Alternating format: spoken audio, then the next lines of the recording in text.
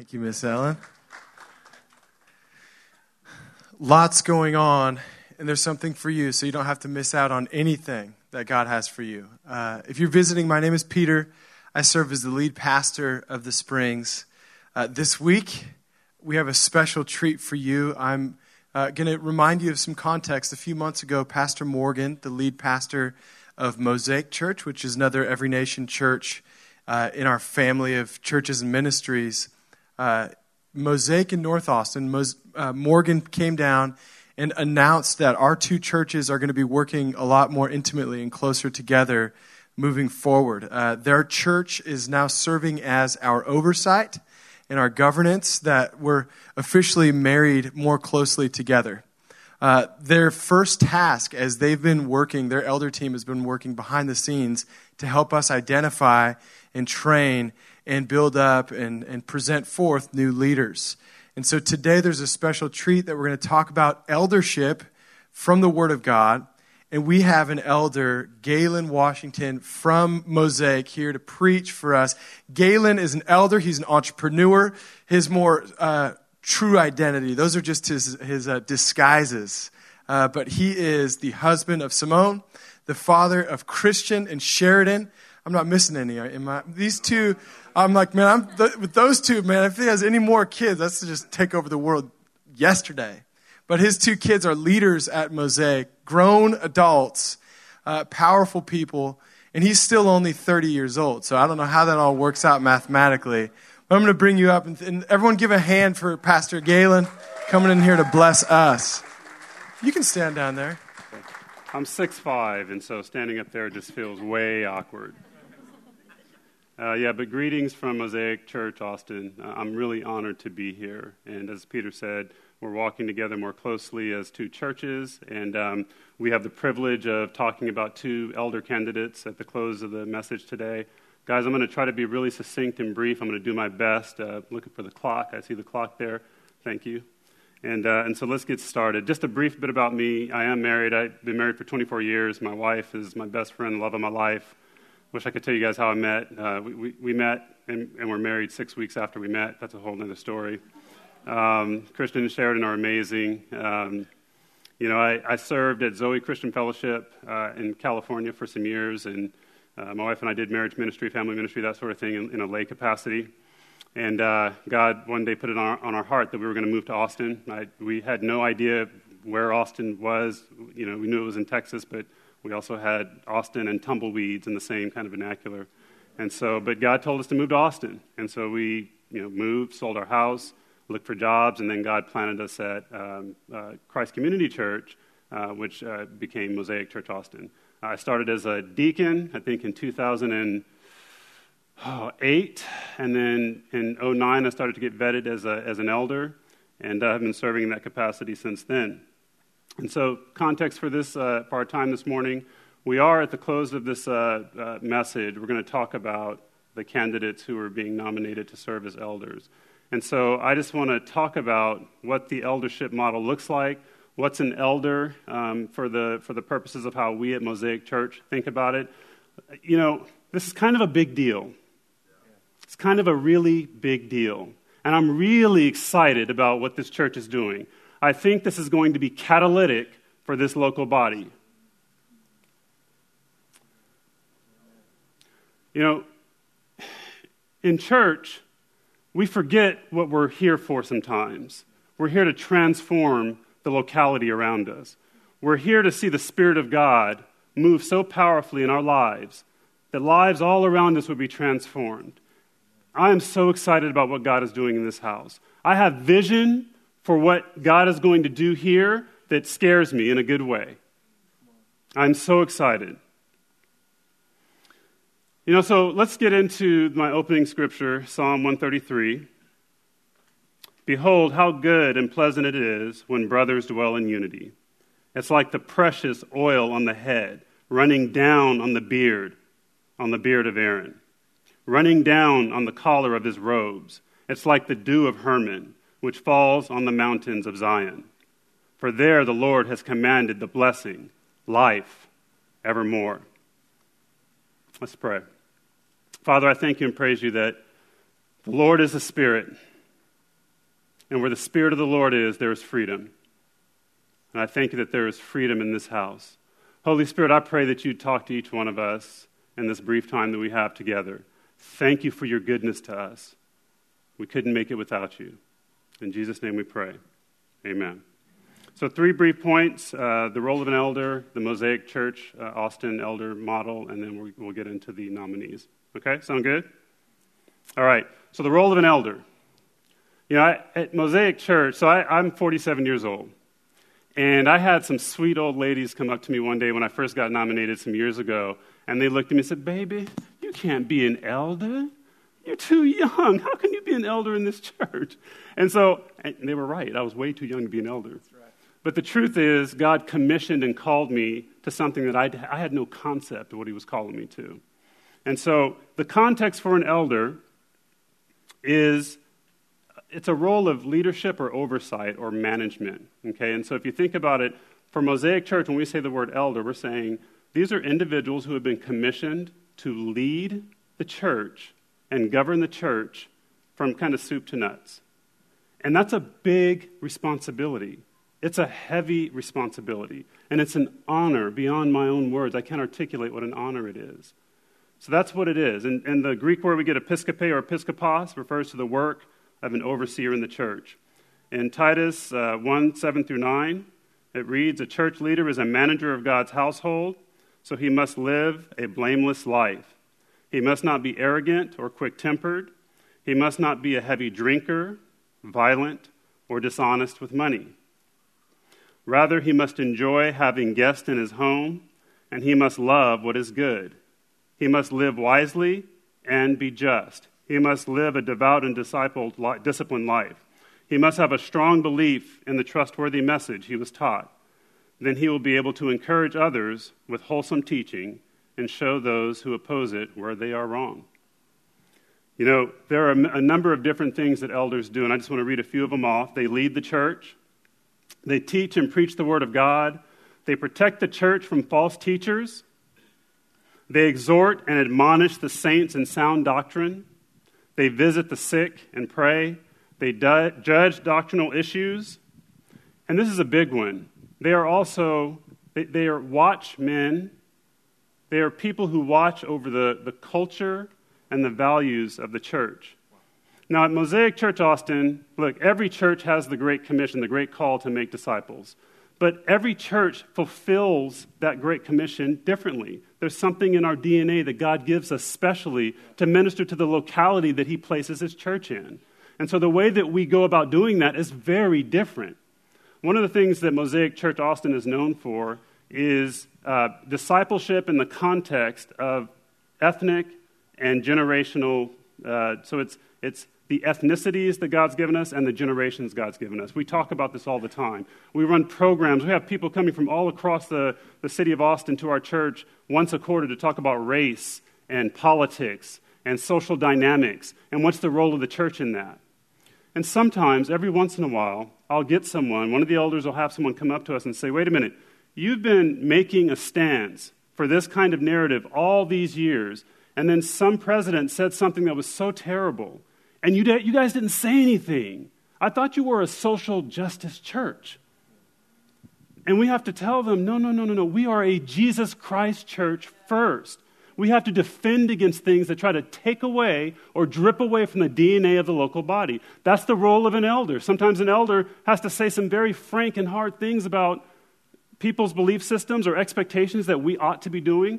It can be a drip, a pull away from what God has called us to do. And so elders have a big responsibility to sit back and watch to see, are there little things that are trying to siphon off the call of God on this local house? Is there something that's a toxic seed laying underneath the surface? Is there some force at work trying to dilute the power of God in his house? There's a righteous indignation that elders must walk with. Because it's not about us. It's about those that we are called to shepherd and serve and steward. So it is a very serious responsibility, one that I thank God for every day. It's made me a better man. I thank God I've had the privilege of walking with these other men.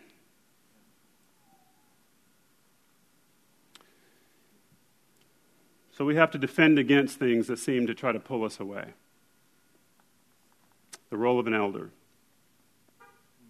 So that's a little bit about kind of the individual perspective of an elder. I want to get briefly into the Mosaic Church Austin elder model. So many of you are aware that we, at Mosaic Church Austin some years ago, we had some issues going on. And how many of you guys are aware of the man of God, kind of patriarchal church leadership structure, where it's just one voice kind of making all the calls and calling all the shots? You guys are familiar with that? Well, we had some issues with that some years ago, and our church really struggled. And so they decided, this is about a year or two before I actually joined the church, we decided that we weren't going to lead that way anymore. And we felt like the scriptures informed a better approach. And it was what we call plurality of leadership. And with that, really, if you want to think about it, Morgan Stevens is the lead pastor of our church. He's the chief communicator. He leads the staff day to day. He preaches the word of God, that sort of thing.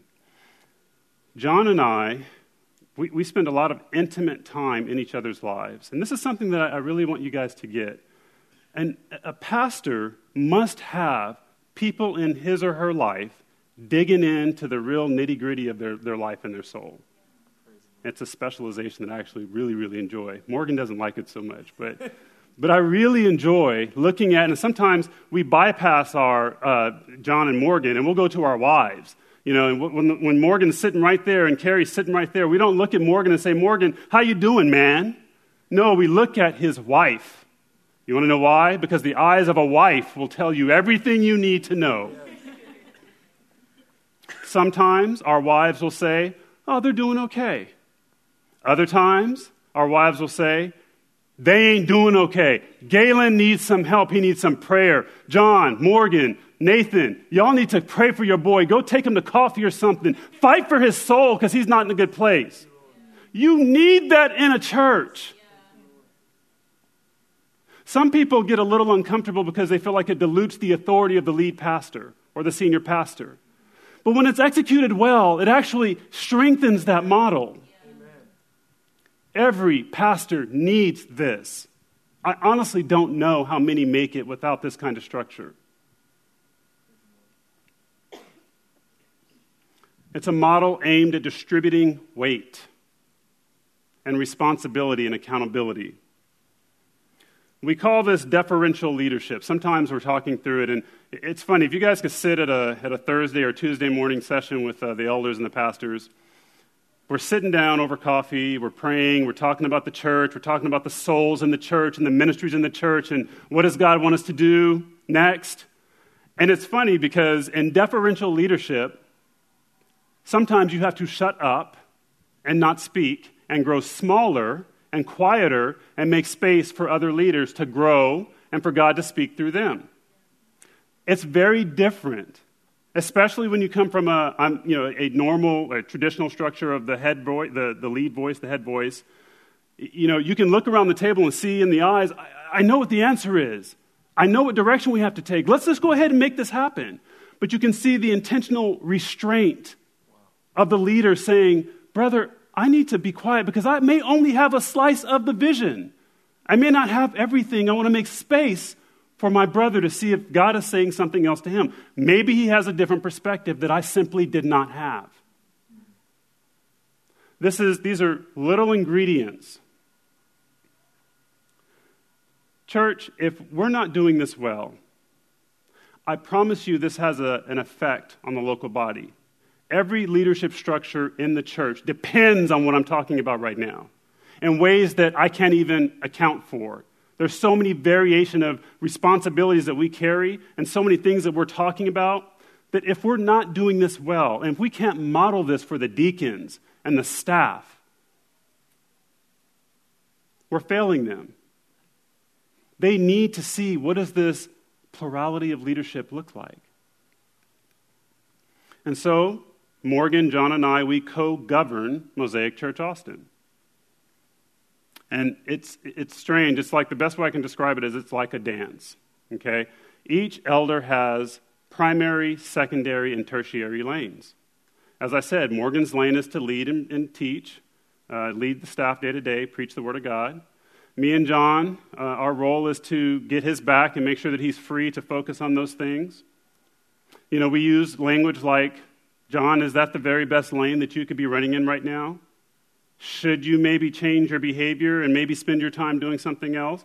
We talk to Morgan Stevens about that sometimes because Morgan, everyone wants the lead pastor to do everything for them. We have to sit down sometimes and say, hey, Morgan, maybe there's another way we can do this. Is this really your best lane? What's your primary lane? What's your secondary? That's a very transparent kind of raw thing. The man in us and the leader in us wants to say, don't tell me what to do. I got this. Have a seat. But that's not how we operate. We check our pride. We pray for humility. We ask the Holy Spirit to show us how to surrender to this process. I tell you what, all the years that my wife and I have spent serving marriages and families, I wish to God we would see more of this deferential leadership in marriages and families as well. This is a universal principle. It's not just about eldership. It's about relationship stewardship.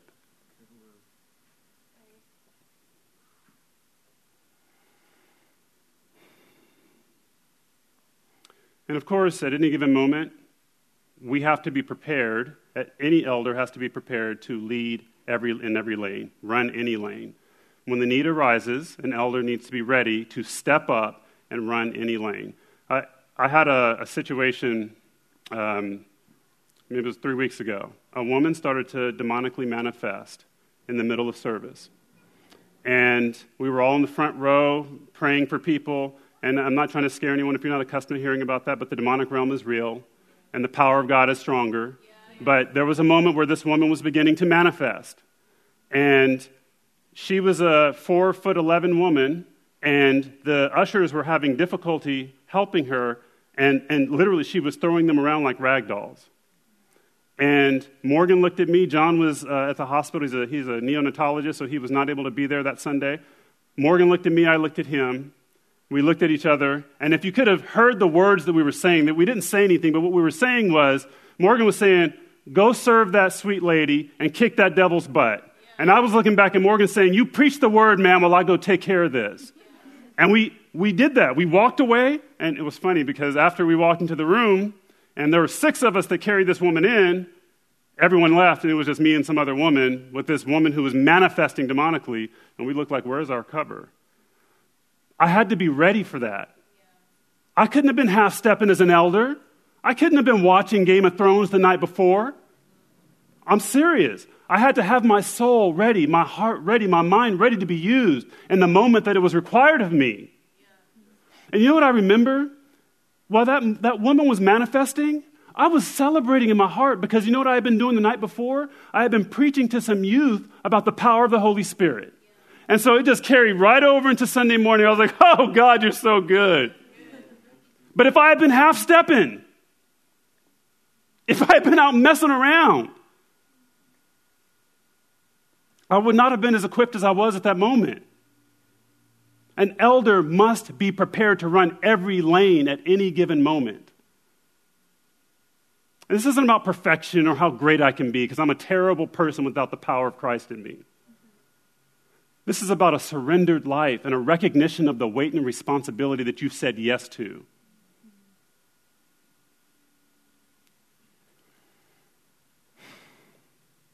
You know, in 10 years of walking with John and Morgan, we've never had to vote on a single issue. Never had to vote on should we or shouldn't we do something, make some strategic decision, go in some direction. And I'm not saying there's anything wrong with voting. Sometimes voting is necessary. But we simply agreed years ago that if we were not in agreement, we would sit and trust the Holy Spirit to unite our hearts and give us one heart, one mind to choose well for His kingdom. That's good. Again, a universal principle that I wish to God I would see in more households, more marriages. I'm restraining myself not to go down that lane. I'm going to keep going.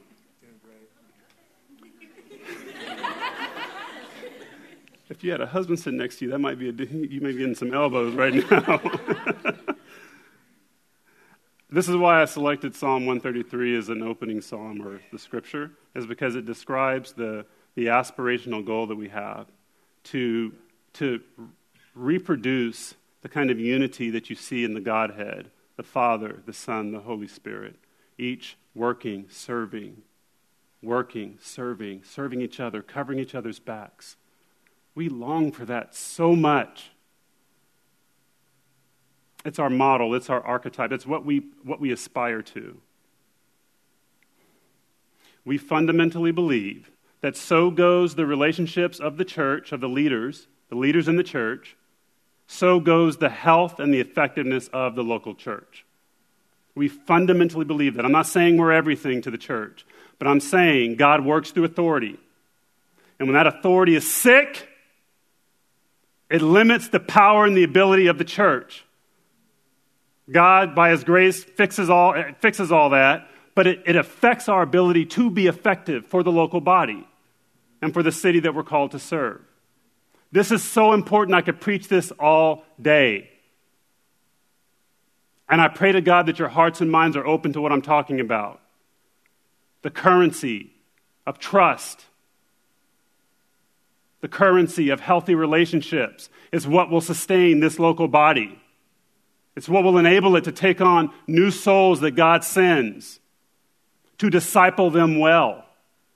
That's where the power is going to come from.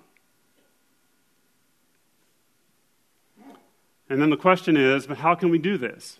How can we be effective at making disciples and all this lofty stuff we're talking about, transforming the city of San Marcos and the city of Austin for the power and glory of God? How do we do that? There are a number of ways that churches can try to do this, and we try in various ways. But there are two key ways that I want to share with you now that we focus on when we're trying to make sure that we're doing this well. The first way is we remain hyper-focused on our core values as a filter for everything we do. Worship. We devote everything that we are and everything that we do to the glory of God as a spiritual act of service. We want to be able to worship together. Community. We just talked about this. Psalm 133. We want to see at every level that divine unity permeate every area of the church and every service area. Mission. We believe that God's mission needs a church, not the other way around. Sometimes you hear people say the church needs to go on mission for God. No, the church needs to be available to the Spirit of God and to His direction, and we can go on His mission. We want to be busy about that. Why is this so important? Because when we stay focused on the values of the church, what happens is when something comes up that has the tendency to try to divide us, whether it's a spiritual attack or maybe it's one of us being fleshy or we're just we're trying to hold on to a position, what will happen is if we juxtapose this thing with our values, if it doesn't advance our mission, we simply say, why are we talking about this? Where's the power in this? Where's the value in pursuing this conversation? What's really at the base of this thing? It allows us to diagnose and move on very quickly. The other thing that we do is we do our best to work relationally, conceptually, and executionally. I want to pause for a second on this one.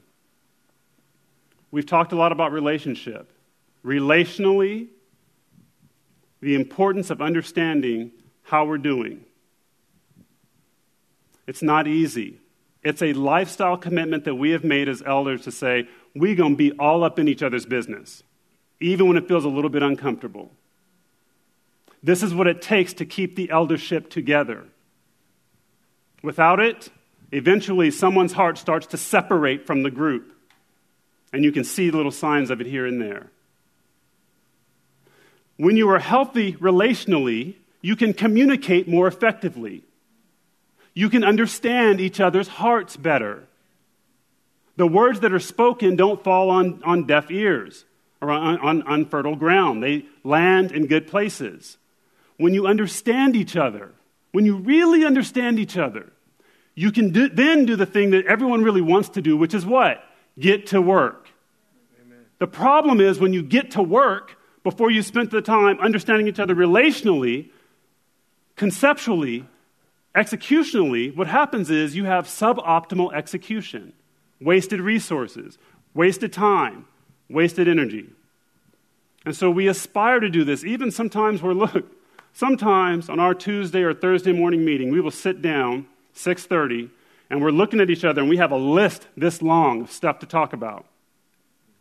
We will turn that list over and spend time digging into each other's lives and saying, what's going on, man? How are you doing? How's your wife? How's your life? How's your marriage? Even though in our minds we're saying, but there's so much stuff we got to get done. We would rather sacrifice jumping to execution if we realize we've skipped the most critical part, which is dealing with our relationships. I cannot stress this enough.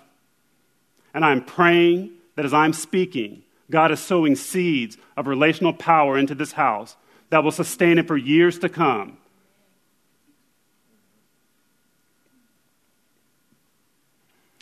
And so we talked a little bit about what an elder is. I shared a little bit about our model at Mosaic Church Austin.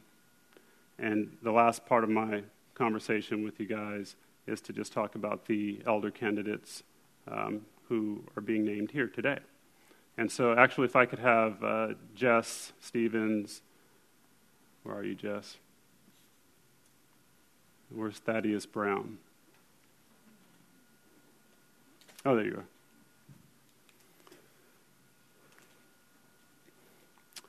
are. I have not had a chance to get to know these amazing men, but I've heard from others that they are men who love God, who love His Word, who love their families.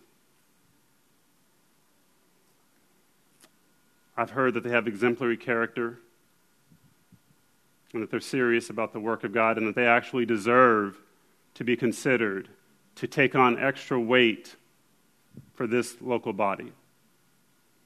And so what we're doing is we're allowing 30 days. This is basically a vetting process where we're going to allow the church to pray and ask God to speak to us about their candidacy.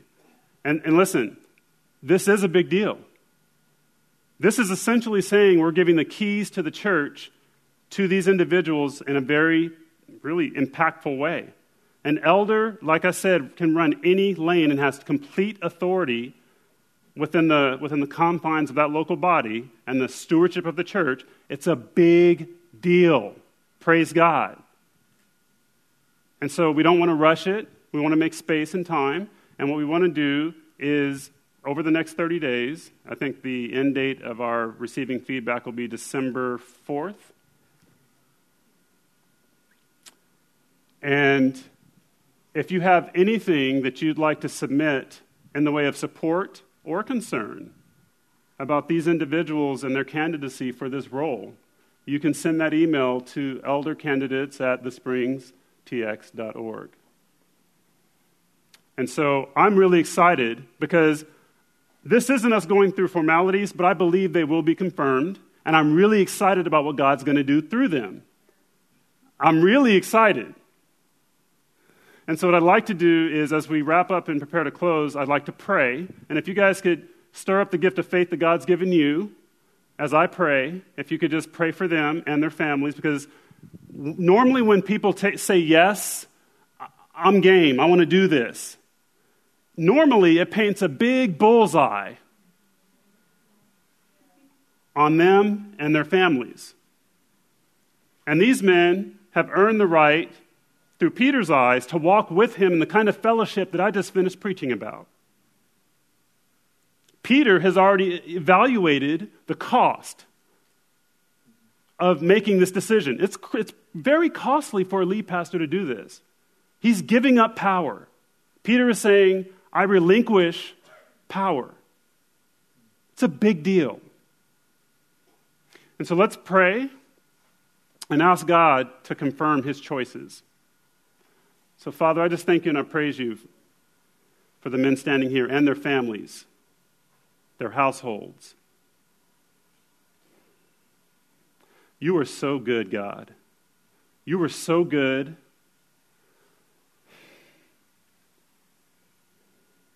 And no matter what tries to get stirred up, your power is greater. I pray that you would breathe on your sons and their households, that no weapon formed against them would prosper.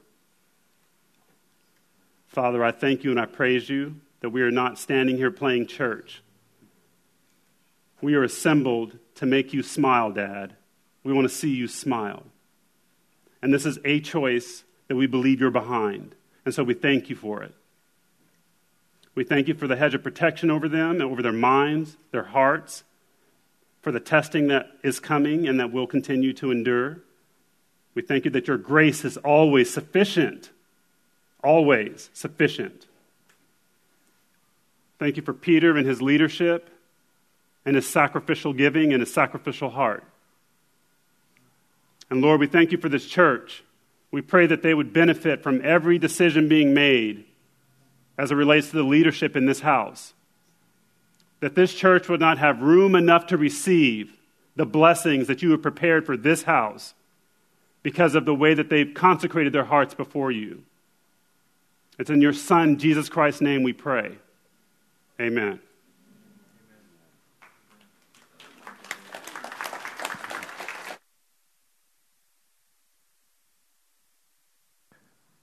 Go into a time of communion. I think this is a perfect moment to celebrate what Jesus did for us and find our sustenance through faith at the table of God.